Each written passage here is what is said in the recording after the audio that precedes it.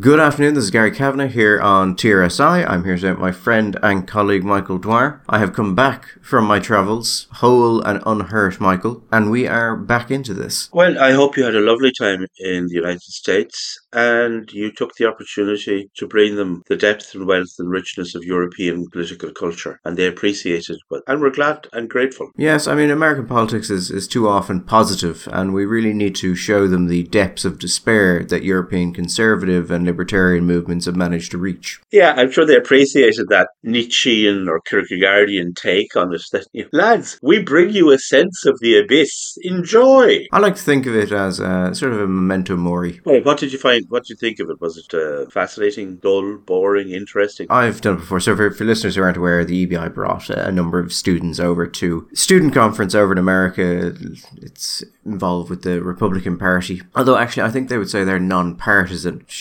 They're just pro-freedom. And I've gone to it before, but I always find it interesting to bring over Irish students because Americans are quite culturally distinct from Europeans, and we don't tend to realize it because we're also immersed in American culture. But the parts of American culture that we're immersed in tend to be the most similar to Europe. And the Democrats tend to be culturally more similar to Europeans than the Republicans. The Republicans are quite distinct in what they believe and how they believe it. So it's always interesting to bring over students who have some sort of familiarity with America to go to an event like this and see how the Republicans actually think and what they think is important and why they think it's important. There are all sorts of historical, cultural differences that we somehow miss. I blame language. I think if you go to a country and they're speaking a foreign language, you just assume that they're going to be interesting and fundamental cultural differences because the language is that signal which says different place. And I have never been to the United States, but I've had many American friends, and after a while, when you get to know them well, you start to pick up, oh, that's interesting. That's a fundamentally different way of thinking about it. And I think that for most people, if you haven't been to the States, you have an experience with, say, between simply England and Ireland. A lot of English people who come to Ireland and vice versa. You come here, I know from talking to friends, English friends who live here. And for the beginning, you kind of think, oh, well, it's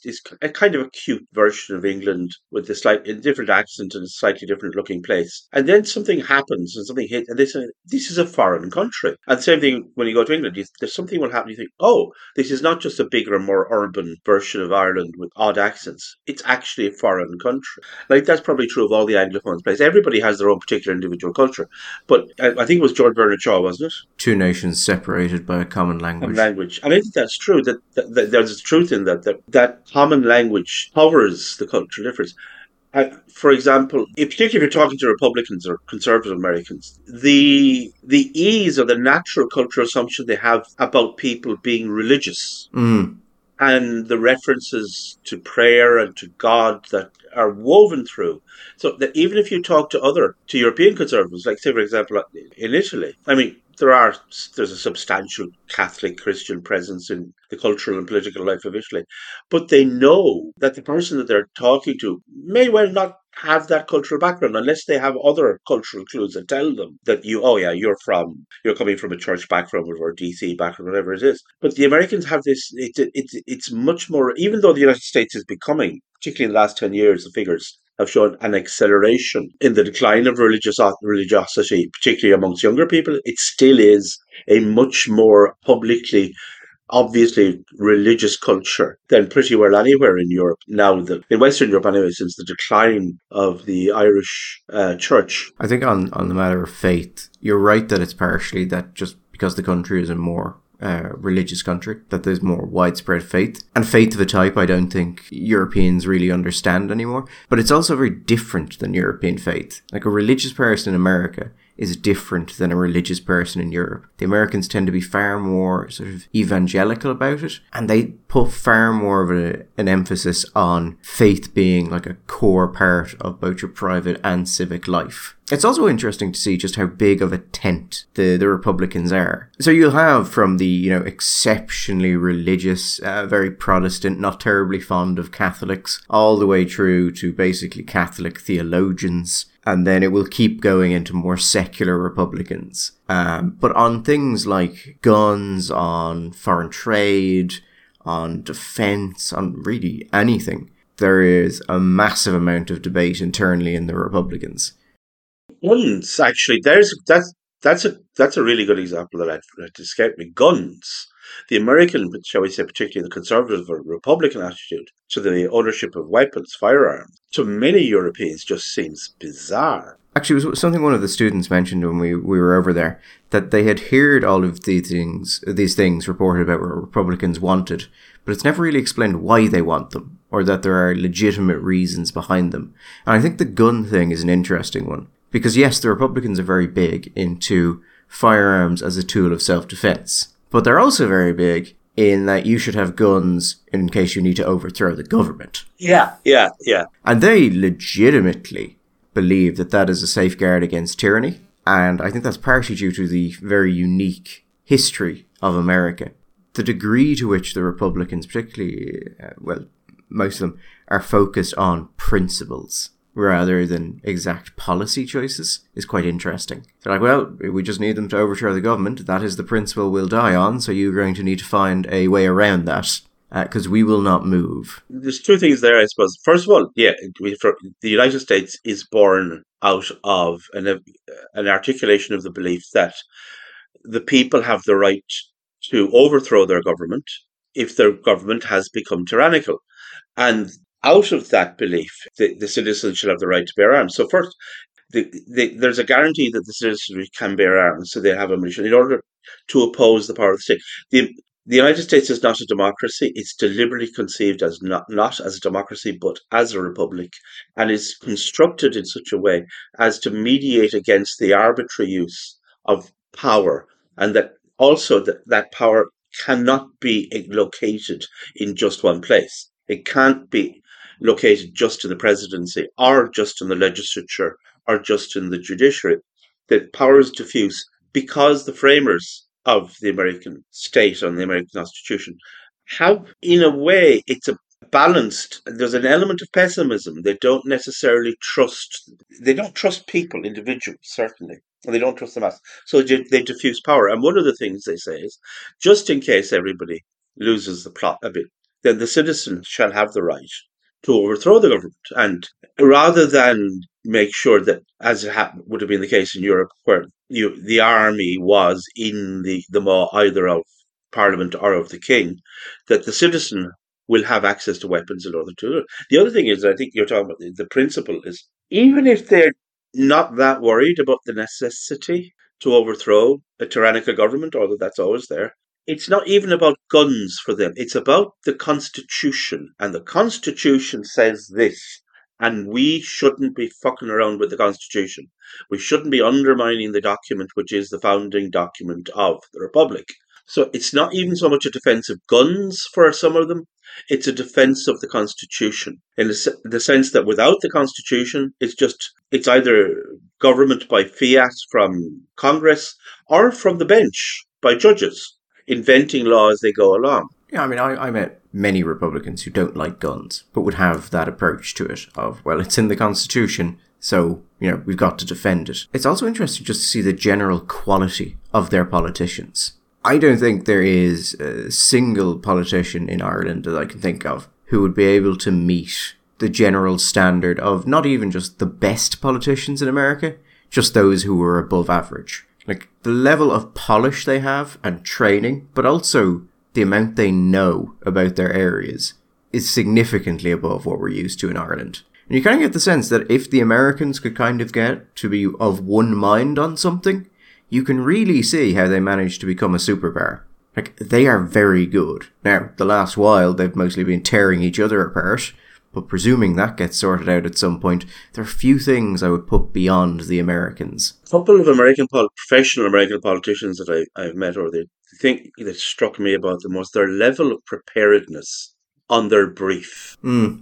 And what you could tell, these were not people who had been given a set of talking points and told this is true, that they actually had sat down, they had genuinely understood or digested to a degree. I mean, obviously, these things are what they were talking about in a way that I had not really encountered in very many politicians in Europe, and certainly in Ireland. They were very, very impressive in their understanding of what they were talking about, and their capacity to answer questions, which is obviously, and to respond to a degree of interrogation, which is obviously the test of the degree to which you have really understood or absorbed your brief. Yeah, I think part of that is just the sheer numbers game, that there are just so many more people in America that there's basically a larger talent pool to select from.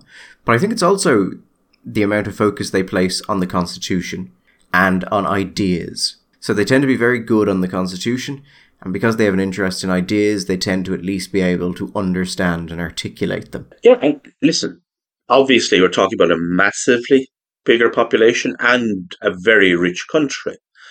But if you look at the number of think tanks in the United States, and particularly from our perspective, if you look at the number of, say, center-right, right-wing think tanks, which are, it's just a commonplace that people will fund them, because in the United States, people who are on the center-right understand that, you fund hospitals and you fund schools and research into disease and all that, but you also think that it's a worthwhile thing to fund ideas, which is almost completely absent from the political sensibility of the right in Ireland.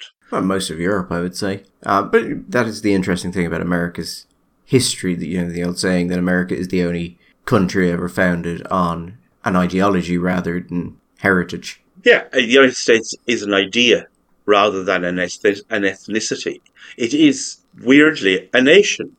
You get this very strong sense that they have an idea of being a nation, but it's not a nation based on ethnicity or group, but rather on all of these people participating in an idea. Yeah, I think those are other things that don't really come across in reporting on the American right, and partially that is because the people we have historically sent to report on the American right have not been fond of it and have had no real interest in understanding it. But there are certain things about, let's say, their policies at the federal level that don't make sense if you don't realise how strongly a lot of these people believe that power should be with the states to the greatest extent possible. And in relation to some of their immigration policies, they don't really make sense if you don't understand the depth of the belief in civic nationalism in the Republican Party. And it's not really about immigration as such. It's about a feeling that civic institutions are being undermined and the people have lost control of the immigration policy, which are not the same thing. We have no sense here of the United States as a federal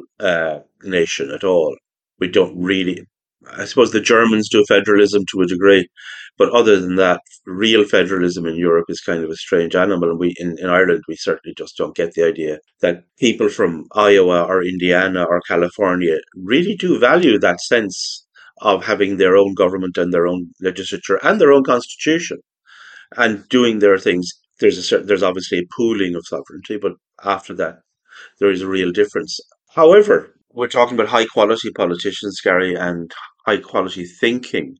I suppose if we're looking for one of the most brilliant and high quality examples of ministers in Ireland, the first name that would come to mind is Stephen Donnelly. Now, I know that you had some observations about one of Stephen's big ideas.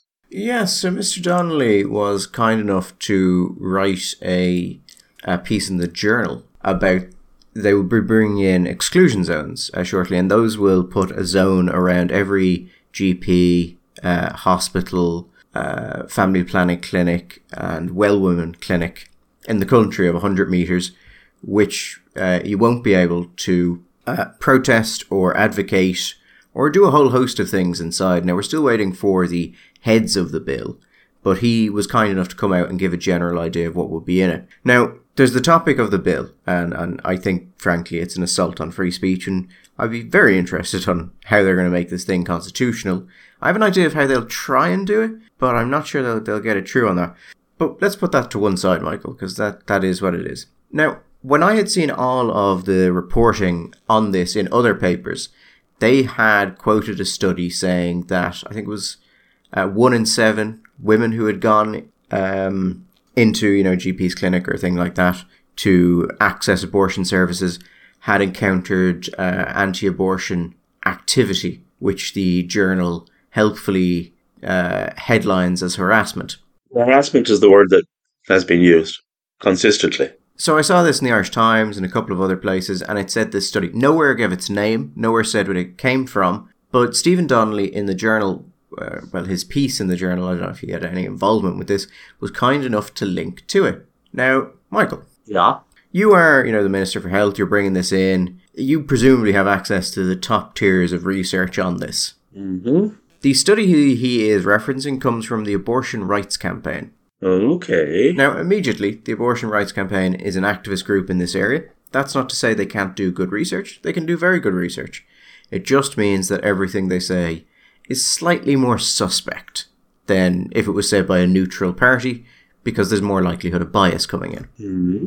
But here's the thing. When you go into it and you look at the methodology, what you realise very quickly is that this survey was an online survey promoted through social media and shared with various other pro-choice groups. There were 402 respondents, but it was a online survey promoted through social media with no apparent verification. So it was done in pro-choice, pro-abortion loci. It was a self-selecting sample, and there was no form of verification that you could see. So far, it's not sounding like what you'd call gold standard research. No, this would not be considered research of any particular quality. So of the 400 odd responses, what was the breakdown? 1/7 of them reported activity. Is that it, or what? That was it, yeah. And how is activity defined or described, or is it? It basically just means that they ran into or saw someone. There's no particular thing. There's no request of harassment or things like that. So 1/7 of a sample of 400, which was a self-selecting sample, said that they came across something, which was that. It's not undersell it, but it's not sounding like a massively solid base on which to build laws which were going to be a fairly severe impairment of the right to protest, the right to free speech, and the right for public assembly. You'd like to think there might be a little bit more than that to it. Well, I suppose I would point out here, Michael, that the sample size of people who said they ran into anti-abortion activity of any type was 22 people. And they ran. So, for example, if this was two ladies praying silently on the pavement, that might have constituted one of those 22 responses. Oh, no, it would have, absolutely. Right. Well, down with that kind of thing, Gary. You don't want that kind of thing going around. So, as I said, we put the issue of exclusion zones to one side. The issue here is that this is not high-quality research. It's not very good research at all. And yet it is what the Minister of Health has chosen to highlight while putting forward this case. Because, Michael, numbers aren't real and no one really cares. Didn't the Gardaí make an observation about the problematic or otherwise or non-problematic nature of this kind of protest going on? As in harassment, as in they weren't aware of any aren't there already laws on the statute book? Yeah, well, that was the view of the Garda Commissioner, that existing laws on harassment were capable of handling any issue. The problem there, of course, is that the government wants to stop all protests regardless of whether or not they are harassing, and obviously a law on harassment would not allow you to do that. So, you expand. Not to sound overly naive, but in a democratic country, to say, listen, we're not just interested in harassment, we're interested in banning all forms of protest around this subject, and that's what we need this law for, doesn't really sound very high-minded or indeed very democratic. However, I don't doubt that they will find support within Fianna Fáil Fine Gael for this. They'll all dutifully go through the lobbies, because God knows. We're talking about the dedication to things like ideas and ideals and principles being part of American politics, but God knows that ain't part of our politics. We're not infected by any of that nonsense. Actually, here's an interesting thing, Michael, about the survey that you might not know. When they said that there was a sample size, that overall there's a sample size of 402, that counts everyone who started the study. Oh, right. So, of that, the amount of people who totally completed the study, Michael? Yeah. 36. No. 36 completions. 400 odd people started it. And of those, so Sorry, how many people started at 400 and what? 402. So 402, so that's 436. So that's six. That's 364. Couldn't be arsed to finish it. Well, here's the thing, and when they say completion, their definition is a respondent who answered all questions relevant to them, not all questions. Right. So depending on how you define all questions relevant to them, Yeah. your actual completion rate could be low, Michael. Well, I mean, you've already got a completion rate of under 10%. So you put this thing out, you remove the verification from it, you put it out through social media, which is likely to give you a biased response, and you still can't get a 10% completion rate. Do you have any notion, just from memory, of what kind of completion rate you'd be hoping for or anything like this? I'm guessing more than 10%. No, absolutely. I mean, if you... survey design is rather an intricate thing.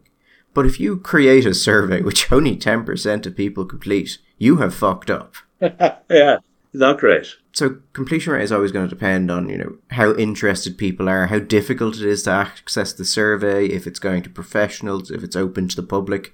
Basically, the easier you make it and the broader it is, the more likely you are to have people kind of click into it and have a look at it. So what you have here is 402 people open the survey, basically. And if you open the survey, you're counted as an N. Of that, 231 people filled out less than 50% of it. Right. Okay. And then it starts falling, and full completion is obviously 36 people. So again, putting aside the exclusion zone thing, we're looking at a law which is, even if constitutional, will basically get through by saying we are restricting a constitutional right in order to protect another constitutional right. And your Minister for Health decides that he is going to use as evidence that this needs to be done a year-old survey from an advocacy group which only 36 people bothered to finish. It's not great. No. And normally, if you are going to restrict an important constitutional right, and the right to free speech, right to assemble, the right to protest, they would be considered to be important constitutional rights, important protected behaviours. The court would usually want to show that there was significant reasons that there was a real harm being done to other rights before we could restrict these in ways no more than we would normally. Then it's already. I mean, these rights are already constrained, Gary. It's not that these rights are untrammeled in Irish life. You can just go out and protest anywhere at any time in any manner that you want. That you can't. There are already significant restrictions on that.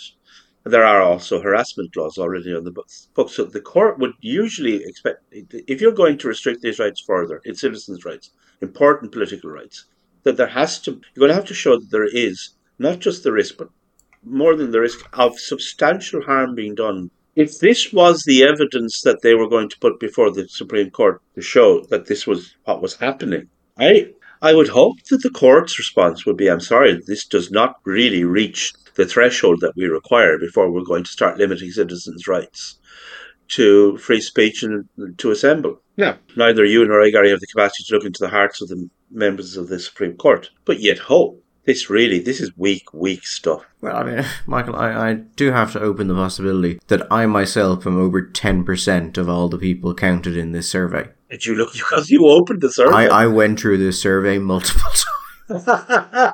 I would say probably about 15 times. So I may actually be over 10% of this survey sample. You may actually be a statistically important part of that sample. Yeah, I mean, if it counted all of them individually and they weren't doing anything, only tying it to one per IP address, and even if they were, I probably got at least 3 in. So if and when this legislation comes in, we can blame you. Oh yeah, just put my photo right up there. Couldn't have done it without him. Barry Kavanagh killed democracy in Ireland. Well, I didn't realise that they were going to be like, 400 people clicked this link. I'm like, that's not very impressive. Because it goes from, 400 people did this survey to 400 people clicked a link and may have gone to page 2. Wait, one thing we can say with certainty is you were the one that pushed, you certainly pushed them over the 400. It does appear that that's probably likely, yeah. 400 does sound better than 300 something. Not much better, but it does sound better. Well, it's good that we've agreed this is my fault. But I think that's okay. Let's say it's partially your fault. Partially your fault, partially Stephen Donnelly's fault. Michael, who knows the things that Stephen Donnelly knows? Oh, I think we could speculate on the things that he knows. I think it's a short list, Gary, a very short list indeed. I think this is one of the reasons, Michael, why I spend so much time going through terrible research in Ireland and just pointing out that it's terrible research. Because you look at something and you go, well, this is too shoddy to go anywhere, and then boom, suddenly a minister is like, well, we've got to put this law in because of this terrible, terrible study, which I strongly suspect Stephen Donnelly has never read. You see, you leave these people alone for a second without explicitly telling them that something is terrible, and they just believe anything you tell them. It's like when we were over in America, I had to tell the students not to lie to the Americans because they would believe you regardless of what you said. One of the students told a group of Americans that he was the great-great-great-grandson of Edmund Burke, and they believed him. And then when he tried, because I was like, stop that now. And then he told them actually he had been joking, and their response was, or are you joking now?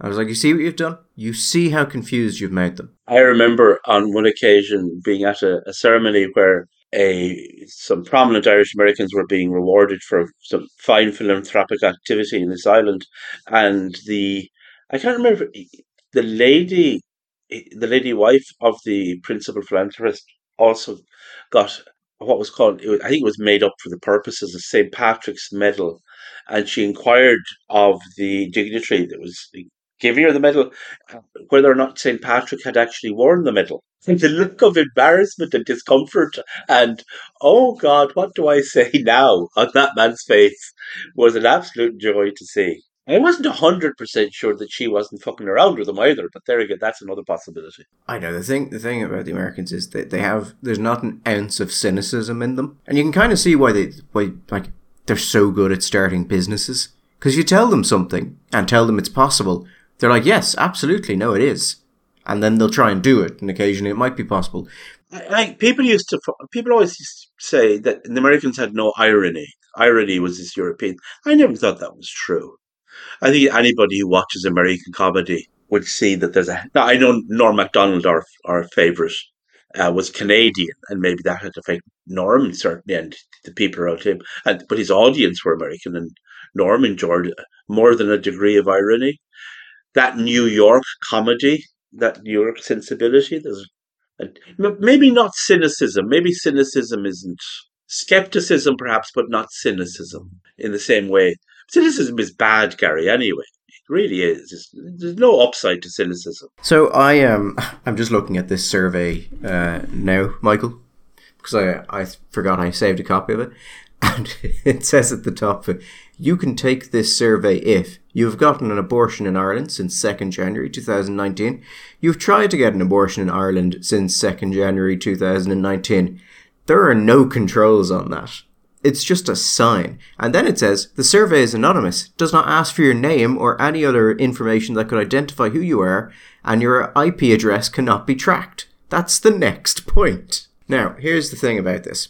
When you're doing a study into something that is, personal or traumatic or something of that nature, Michael, there is a strong argument that the information should be anonymous, that you shouldn't attach names to it, things like that. However, what generally happens with surveys like this, and I don't know if it's because they don't know better or because they're deliberately trying to get certain results, is this. You tell people that their information will not be released and will in anything outwardly facing be anonymous, but you collect the information for your own verification purposes. So basically you say, look, we're not going to tell anyone your name, we're not going to do anything like that, but we need to get these details in case we need to contact you to confirm this material in some way. That's all you do. You get the same end result, but you can actually verify it.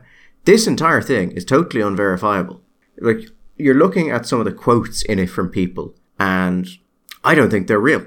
I don't think some of them are real. Some of them might be. We can absolutely see them being real. But other ones, and probably the more extreme ones, don't feel real to me. Now, I could be wrong in that. That could be my own biases. But if you're certain that what you're getting is real, and you're secure in that, why would you not put in the basic security checks in order to be able to verify it? Yeah, it's It's a reasonable question. You're talking about pieces of research. There's a couple of little pieces of research that have come out of Scotland, Gary, which I'd like to share with the listener. But not so much, because the research seems to be perfectly reasonable in this case, because there's statistics put together and put out by the National Records of Scotland and perfectly well done professionally. But I think you may enjoy the conclusions that were drawn from this research by politicians. This is more research on minimum unit pricing in Scotland, is it? You are absolutely right, Guy. I'm amazed that you guessed that I should be interested in that subject. But yes, In the last 3 months, 4 months, I think there's been four major pieces of research into it, and each one has been damaging in a new way to it. you would imagine that, but you'd be wrong, Gary. You'd be wrong, apparently.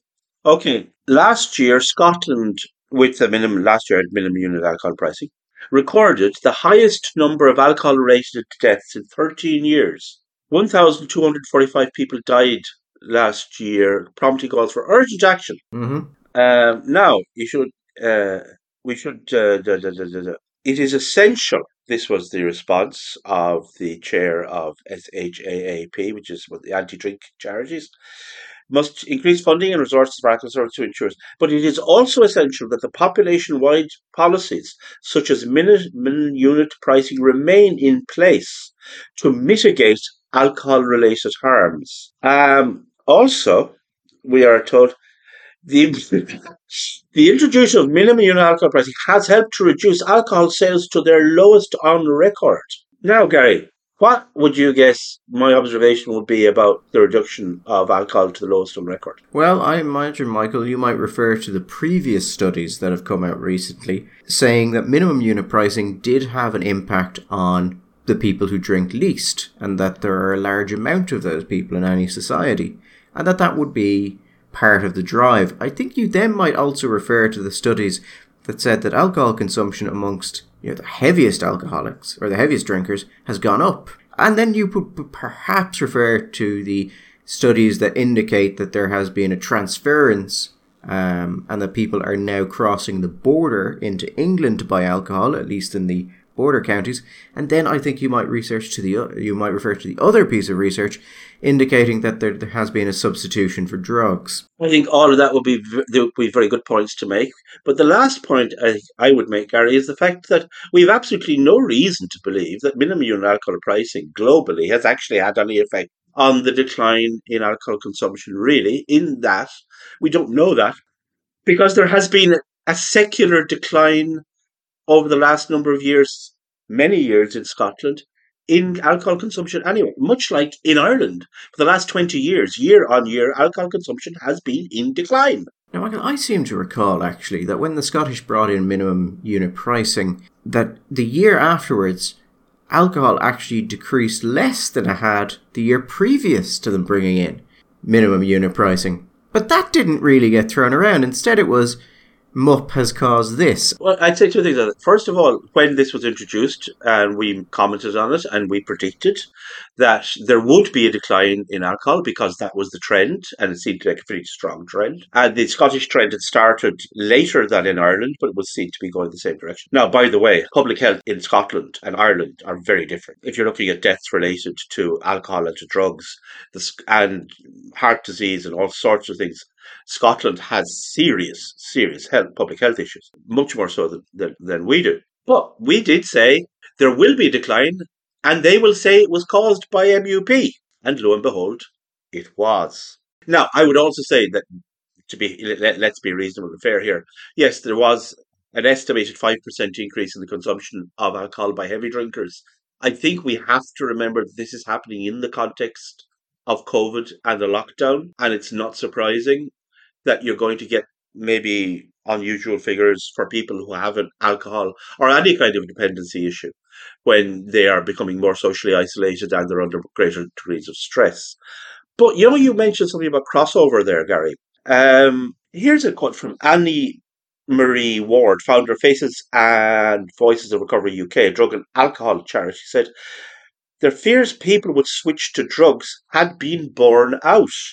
If you can buy street Valium at 20p a pill, and the price of super strength alcohol is more expensive and has risen, you will take the cheapest route to oblivion. Now, Michael, I'm not a man who generally tires of being right about things, particularly when people were very, very strong that I would be wrong. But in this particular instance, this flurry of research, I think it has been about 4 major papers, and each one has come out looking at a different impact, like the switch to stronger alcohol, that people who were living with alcoholics were concerned that there would be an increase in domestic violence because of these changes, that there had been a movement to drugs, that there was cross-border trade, that you were seeing no fall in those presenting to A&E and addiction services with issues related to alcohol.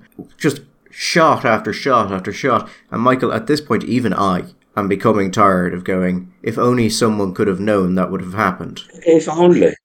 I mean, geez, honest to God, some of this stuff is just horrific.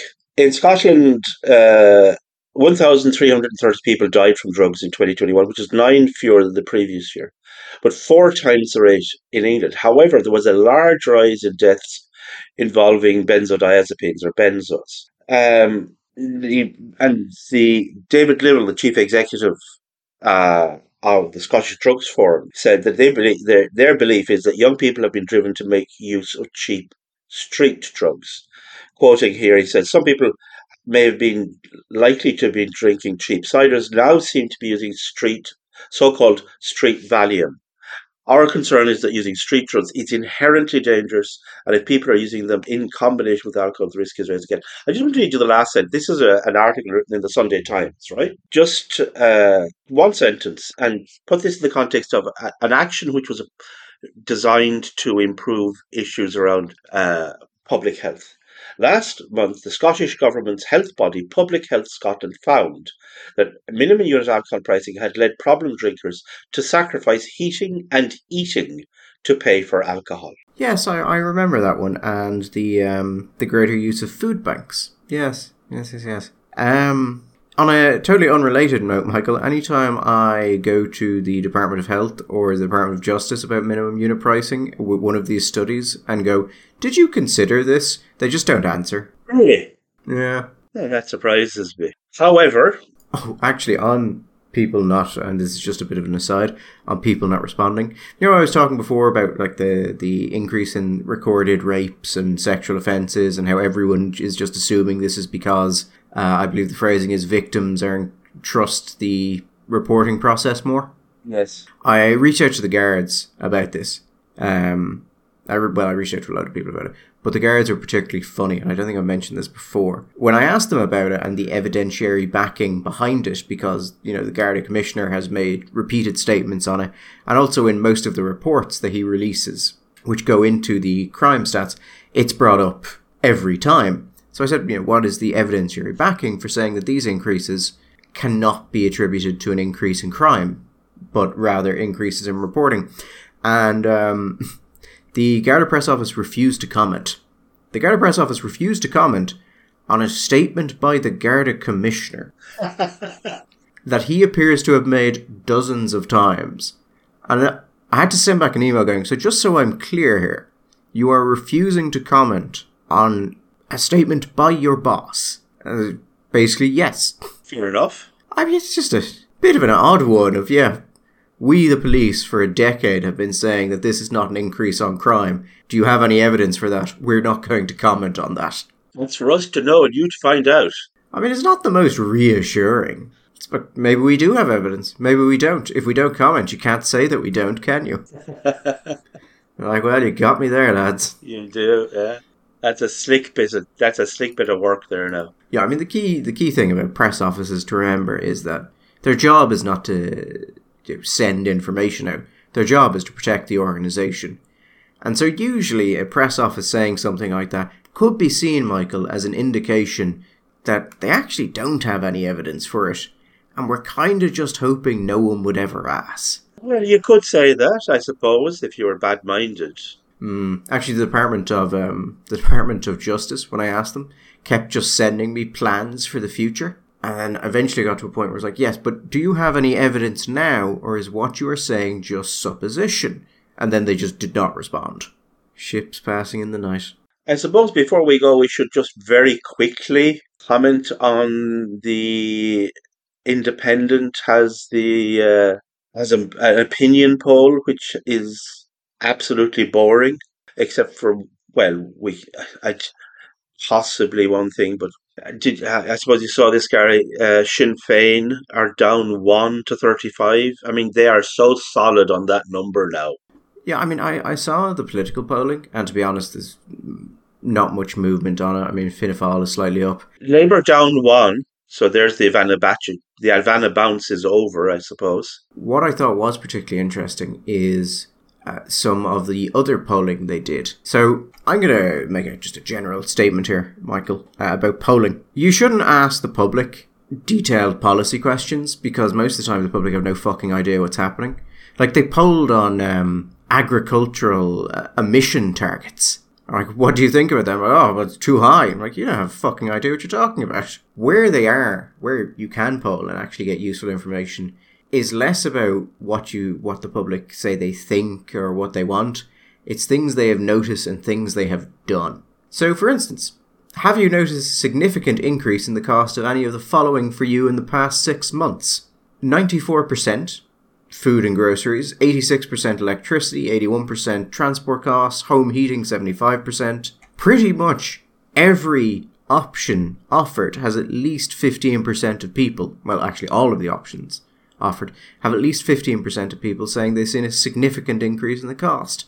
Now, that doesn't strike me as terribly helpful to the government. Historically, people having less money and spending more money on buying things is bad for the government.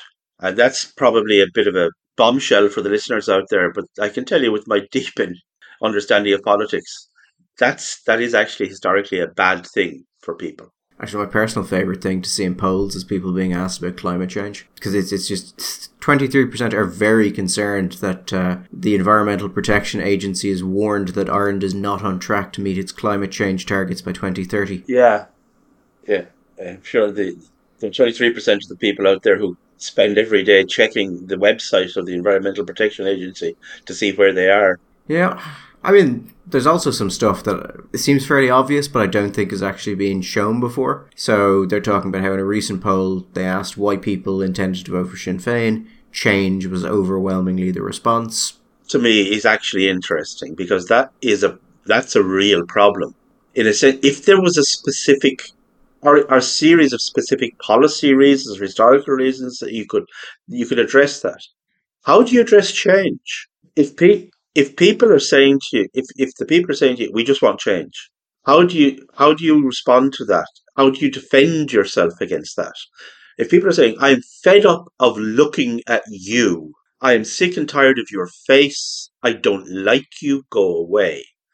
It's very hard for you to come back. Yes, but I have this lovely policy here all about bicycle lanes in Cork. Isn't that nice? Look at that. No, go away. I'm sick of looking at you. Go away. That's a hard one. It's a very hard problem for a political party or for a politician. If the reason that people don't want to vote for them is because they're sick of them. Well, I suppose if you are in Fine Gael, you will hope that changing Martin out for Leo will do that. Although I would imagine at this point, if you're in Fine Gael, the real question is, are we becoming more unpopular the longer we stay in government? And if we are, when should we stop? And if you're in Fianna Fáil, you say, well, if they're sick of us, are they sick of us or are they sick of Micheál Martin? And if we change the face and put a face up there that they've never seen before, or they don't recognise, maybe that will help us. I'm not sure. I'm not sure that'll help them a whole lot. It might help them a little bit.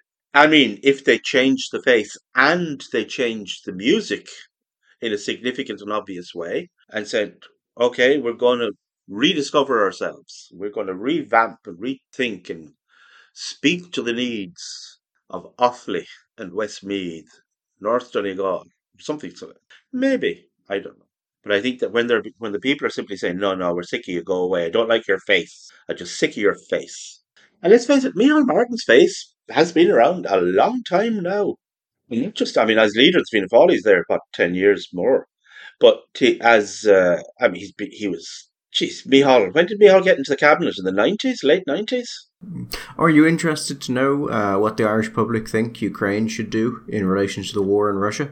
I am fascinated to know what the Irish public think. 48% of people say Ukraine should negotiate an immediate truce with Russia, which is not the impression you would have gotten from the media coverage of the affair. No. I also wonder if that's one of those issues that you can, the way you frame the question could have a very significant outcome on the answer that you get.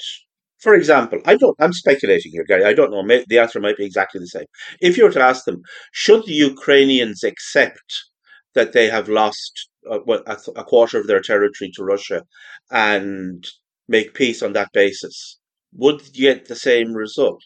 Maybe you would, or maybe you wouldn't. I don't know. But I do think that probably the kind of question you ask in a situation like that is going to change the emotional response of the person being polled.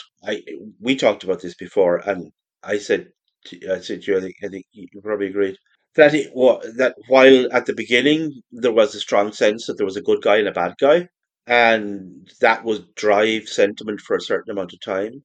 That if you do get into the middle of a winter and it's a bad winter and the lights start to flicker and the price of coal goes up to 50 quid for a bag and a can of gas is 40 quid and there's a food inflation is running at 20%, and people make the association rightly or wrongly, because by the way, I don't know if there's necessarily a straight line connection with this kind of price inflation or inflation generally and the war in Ukraine.